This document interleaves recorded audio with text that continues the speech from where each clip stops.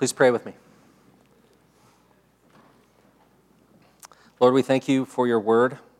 We thank you that you have chosen to reveal yourself to us and to do so on the most gracious terms. Lord, indeed, when you talk about the reading and the preaching of the word, you often talk about it as that which gives your people life, as food, as drink, as manna from heaven, as that which possesses a power because of your promises and because of the Spirit that attends the word to even bring newness of life, to effect a deeper repentance, to effect greater understanding, to effect a thriving, that we would glorify you and enjoy you forever. So, Lord, we pray this morning that as the word is preached, you would show us Jesus, that even as we sing, that we would make room for him in our hearts. Lord, for those of us who have put our faith in you, would you make us eager receivers, that we would grow in Christ? And for those who are here who have yet to put their faith in you, Lord, would today be the day where they would look to you and find newness of life, turning from self and all other trusts to the Savior Jesus. We pray this in his name. Amen. Well, Charles de Gaulle, the president of France, once said it was impossible to rule a country that had 246 different kinds of cheese. And I kind of felt his pain as I was looking at this passage and trying to figure out how to get my arms around, 50 names in 17 verses. So, have mercy. But thankfully, Matthew helps us out quite a bit. First of all, he begins his gospel by setting a bearing. He sets a direction. He shows us in just the first few words of this gospel where he's taking us. And those first words sound kind of procedural. It's simply to say the book of the genealogy of Jesus Christ, but the actual phrase that Matthew uses here is Biblos Geneseos Jesu Christou, which literally means the book of Genesis of Jesus Christ. So in that way, Matthew's gospel shares a lot in common with John's gospel, which started with the words in the beginning, the very first words of the Bible. And so like John, Matthew begins his gospel in getting us thinking about beginnings. But how should we think of this introduction in calling it a book of Genesis? Well, I think to kind of get at answering that question, it might help to think about the question that you're asked when you just walk to the counter at Taco Bell, which is small, medium, or large. If we go small with that phrase, we'd have to say that Matthew's book of Genesis is just the next 16 verses or so. That it's essentially just what I've read in the genealogy. If we go medium, we might say it's the next 3 chapters or so from the genealogy all the way to the Epiphany story. But if we go large, we'd have to say that Matthew's Genesis is the whole gospel. That all 28 chapters from the birth of Jesus right through his ascension unto heaven is a new Genesis kind of story. So just hang on to that question for a second. In order to decide whether or not this is a small, medium, or large Genesis story, I think we need to pay attention first to 2 words we would probably overlook most readily, and those 2 words are Jesus Christ. Matthew is writing his gospel in order to tell us, he says, the story of Jesus Christ. He's telling us the story of Jesus. The name Jesus means God saves. But just as John's last name isn't Baptist, Jesus' last name is not Christ. Baptist and Christ are titles. You might even say that they're like job descriptions.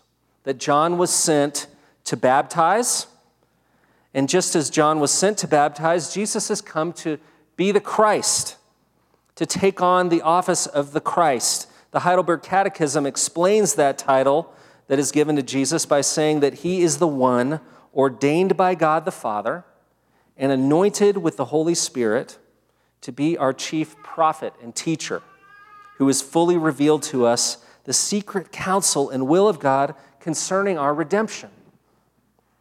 Jesus Christ, then, is as much announcement as it is name. That is to say that God has sent one who saves, that we might know the truth concerning God's plans for redemption. And if that weren't enough, Matthew actually freights this name with the entire history of redemption by the end of the first verse, when he goes on to explain that Jesus Christ is Son of David, Son of Abraham. Now, to mention just those two names is to be immediately plugged into the two great covenants of salvation in the Old Testament. The covenant with Abraham was God's promise of a descendant who would bless all the families of the earth. God established that as a covenant of faith so that somehow Abraham would have children that would be included in God's family, not by way of birth, but by way of belief. Belief in his God, in the God of Abraham, Isaac, and Jacob, the result of which would be a family of faith, which would come to be a great family, encompassing not just tribes or ethnicities, but all the peoples of the world, so that they would outnumber even the stars of the sky and the sands on the shore of the sea. The covenant with David was God's promise that one would come from David's royal line who would be a king not just for a period of regency, but for eternity, reigning not merely over Israel, but over God's kingdom, the Abrahamic kingdom, over all of God's people. And those two covenants share a couple of important things in common. Each involves an heir, a descendant, not descendants. So for Abraham, that descendant is identified as the seed. For David, the descendant is identified as the son. And so here, Jesus Christ is identified as both the Abrahamic seed and the Davidic son, God's anointed, one sent to save. So just, one verse in, Matthew wants us to know that in Jesus, all the redemptive promises have found their fulfillment. So that through David, you have in Jesus an eternal king. Through Abraham, you have a seed who is a God for everyone, everywhere. He's both Israel's longed-for king and the world's longed-for God and hope. And that means that when it comes to the question of small, medium, or large, we go large.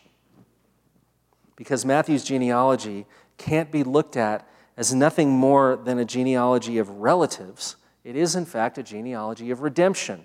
It tells the story of redemption. And that means that after verse 1, the remaining 1,070 verses of Matthew's gospel are just commentary on Jesus Christ, son of Abraham, son of David. Someone once summed up Matthew's gospel by saying, if you want to understand it, you just need to read it as the gospel of more than.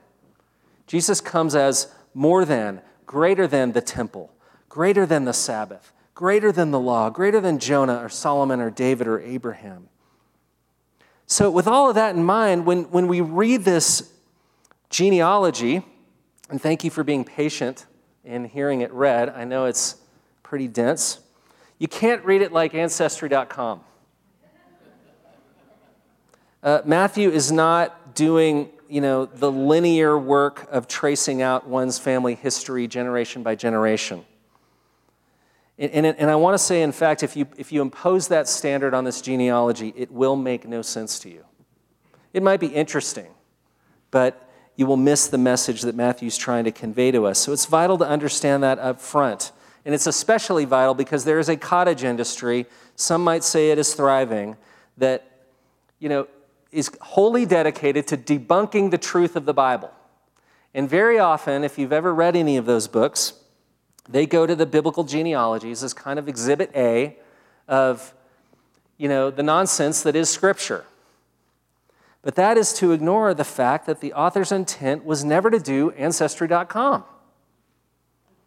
That's not to say that the biblical writers couldn't have done something like that. They certainly could have. But they happily not only bend our rules, they break them. Because they are making primarily a theological point, more than a genealogical point. So like most biblical genealogies, for example, Matthew's is selective. He leaves lots of people out. In one place, Matthew skips 4 generations without batting an eye. Another issue with this genealogy, it's a patriarchal genealogy, of course, but it includes women. There's even a couple of places where he changes names to make a theological point. None of that is done to pull the wool over our eyes. All of it is done so that a point would be made.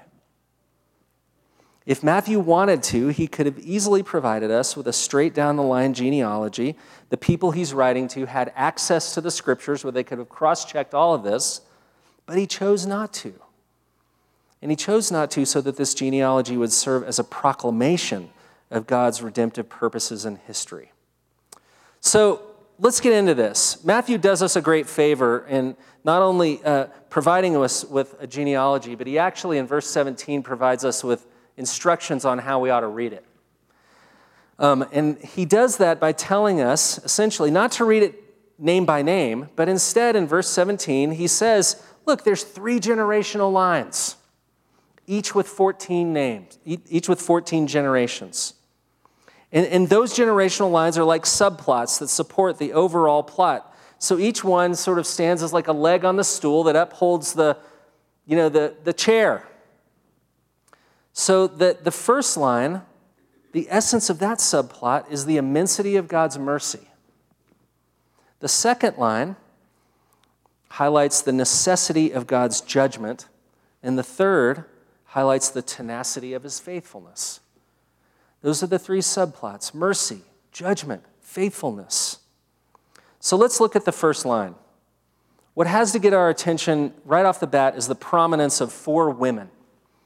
Aside from the mention of Mary at the end of the genealogy, this is the only section in which fathers are connected with mothers. And again, it's unusual to include women in a patriarchal genealogy, but it's not unheard of. So you might include women if it would, some way kind of boost the family reputation. So for example, if you had a Betsy Ross or an Eleanor Roosevelt in your family line, you might want to, let people know that you come from good stock or something like that. Now, all of that makes the inclusion of these particular women pretty shocking.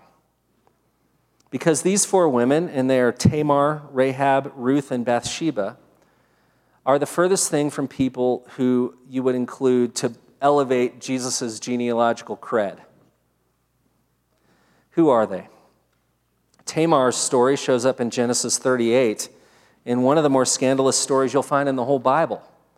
Tamar was Judah's daughter-in-law who was compelled to play the prostitute in order to trick her father-in-law into keeping his promise. And the result of that whole soap opera was that Judah became one of the great-grandfathers of our Lord, even as she became one of his great-grandmothers. Another one of Jesus' great-grandmothers is Rahab, who you can read about in Joshua 2. While Tamar played the prostitute, Rahab actually plied her trade as a prostitute, professionally. And she's most famous for providing help to the spies of Israel in Jericho. But interestingly, she's not remembered for her moral failure, but she's celebrated not once, but twice in the New Testament. Once in Hebrews 11 as a model of faith, and then again in James 2 as a model of good works. She's kind of the essence of faith and works. And then there's Ruth, and she's the least morally questionable of these women, even though she's identified as a Moabite, which means she doesn't come from a good family. She's descended from the incestuous line of Lot. And then finally, we have Bathsheba, who's not even mentioned by name, but is referred to here as the wife of Uriah, which kind of makes its own point, that she was never David's lawful wife. And of course, she is connected with one of the more scandalous stories in the Bible as well, not as a perpetrator, but as a victim to David's murderous scheme to have her husband killed so that he could have her.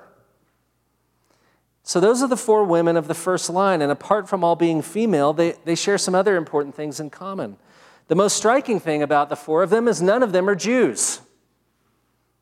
Ruth, as I said, was a Moabite. Tamar was a Canaanite. Rahab, a Jerichoite, and Bathsheba was a Hittite.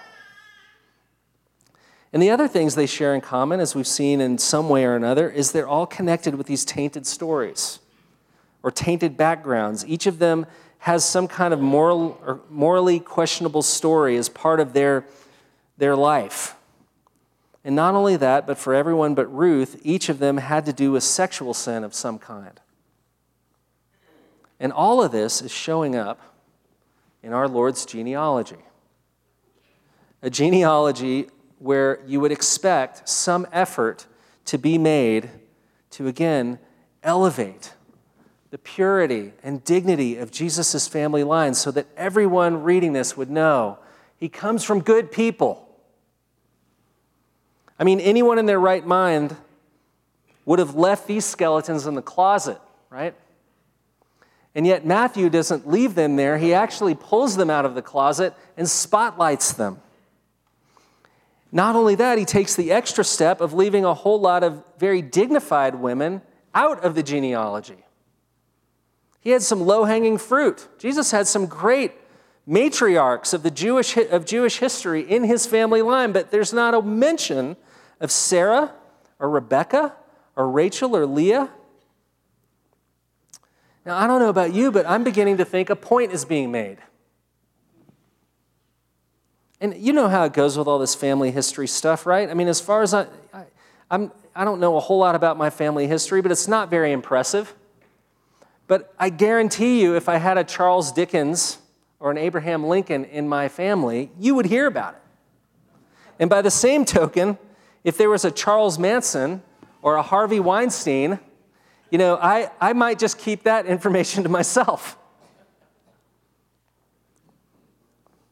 But Matthew doesn't sweep this stuff under the rug or shove skeletons in the closet. He doesn't lift a finger to try and puff up the credentials of Jesus as he easily could have. Instead, he seizes on the stories of scandals and scoundrels, and he puts them front and center. And so the question is, why would you ever do something like that? Why doesn't he do what so many people feel is a very important thing to dedicate their energies to and make a stand for Jesus? Protect his good name. Well, aside from the fact that Jesus can take care of his own reputation, the answer is, I think, simply this, that Matthew is preaching the gospel. He is showing us that God loves and God uses and God honors the weakest and the worst kinds of people, and that through even the most broken of stories, he is at work. This is, again, the book of Genesis of Jesus Christ. It's a new creation story, and it comes with new matriarchs. So what we might chalk up as nothing more than an embarrassing scandal, Matthew embraces as a song of redemption. People whose lives would otherwise be defined by shame, he says, look how they shine. Prostitutes become paragons of faith. Victims of the powerful who seem to have been used and discarded and defined as worthless are shown to have played an important role in the plan of God to his glory. Outsiders are honored. Insiders aren't even mentioned. You begin to get the sense that there's no failure that can't be redeemed, right? No scandal that can't be forgiven. No identity that can't be elevated and honored to the glory of God and the good of the world. There's a place, there's an honored place for people who, for all kinds of rational reasons, should have been shoved aside and their names never mentioned again. And yet here they are. When Luther read this genealogy, he made this observation. He said, oh, Christ is the kind of person who is not ashamed of sinners. In fact, he puts them right in the family tree. So that's the first line of the genealogy. It's a story of God's immense mercy. It's a mercy present and at work from the very beginning. And that makes the next subplot all the more jolting, especially as it seems pretty glorious at first. I mean, the first name you see is King Solomon. But it's not long until things unravel. So that by the end of this line, God's people have been conquered and exiled. And the thing about exile, the story of the exile, is it came because of the sin of God's people.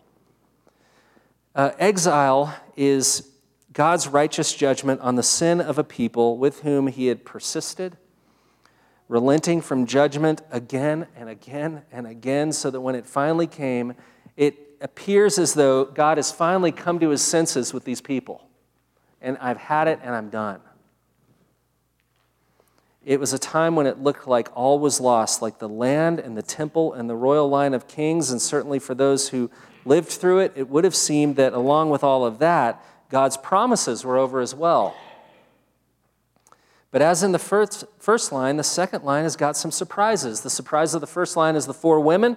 The surprise of the second line is what I'll call the 4 changes.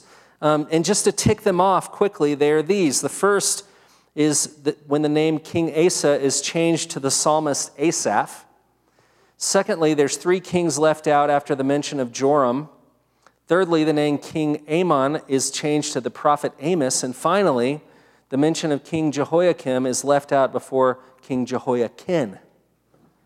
And again, skeptics love to pounce on this and say, there you go, the Bible's full of mistakes. The genealogy doesn't match up to the record. Well, the first thing to say is that if Matthew had a nefarious agenda and was trying to write his own little story, he wouldn't have been so obvious. This is obvious stuff. He's not concerned about perfectly listing the succession of Judean kings like he's writing a succession of American presidents in a McGraw-Hill textbook. So that if you and I read it and saw, it went from Franklin Pierce to Abraham Lincoln, we would say, well, where's James Buchanan? Right? He does what other biblical writers have done. He leaves some people out for the purpose of economy. It wasn't uncommon to do that, to call someone 4 generations preceding another person a father in the sense of a forefather. And that's what's going on here. But then the stickier question is, why these name changes? Why change the name Asa to Asaph, the name Amon to Amos? Some have chalked it up to a scribal error. Someone was copying this gospel and they got it wrong. Others have said Matthew got mixed up and got the names wrong, but I don't think those arguments hold up since the information is so readily referenced. I think Matthew did this on purpose. Not to pull a fast one, but to make a point. So that just as his point in the first line was the depth of God's mercy, the point in the second line would be that we would know something of the depth of his holiness. Matthew will not let us take a shallow view of the person and work of the Lord, so that we would do what we so readily do, depending on if you're kind of a conservative person or a liberal person, and you kind of shape a convenient theology so that, one of us might apprehend God as really, really merciful, but only kind of holy. Another person might say, well, he's really, really, really holy, but not always that merciful. But Matthew wants us to know the Lord as he truly is, as fully holy and merciful. Or as John would put it, when he saw Jesus, full of grace and truth. You see, the names Asaph and Amos stick out in this section like sore thumbs. They're every bit as glaring as the 4 women in the first line. These names, Asaph and Amos, are names that come with very strong associations for people who are familiar with the Bible. It would be like me saying to you all right now, Fred Astaire and Colonel Sanders. And you're all thinking right now about tap dancing and fried chicken. So, I know, it sounds good, doesn't it? Not the tap dancing, the other. Well, that's how it is with Asaph and Amos. That these are names with strong associations, and the associations are these. Asaph is associated with the Psalms, and Amos is associated with the prophets. Asaph with praise, Amos with judgment. Next to David, Asaph is the great psalmist. He wrote 12 psalms, and Amos is the supreme prophet of social justice in the Bible. He's the one who conveyed God's word to the people to say, take away from me the noise of your songs, the melody of your harps, I will not listen.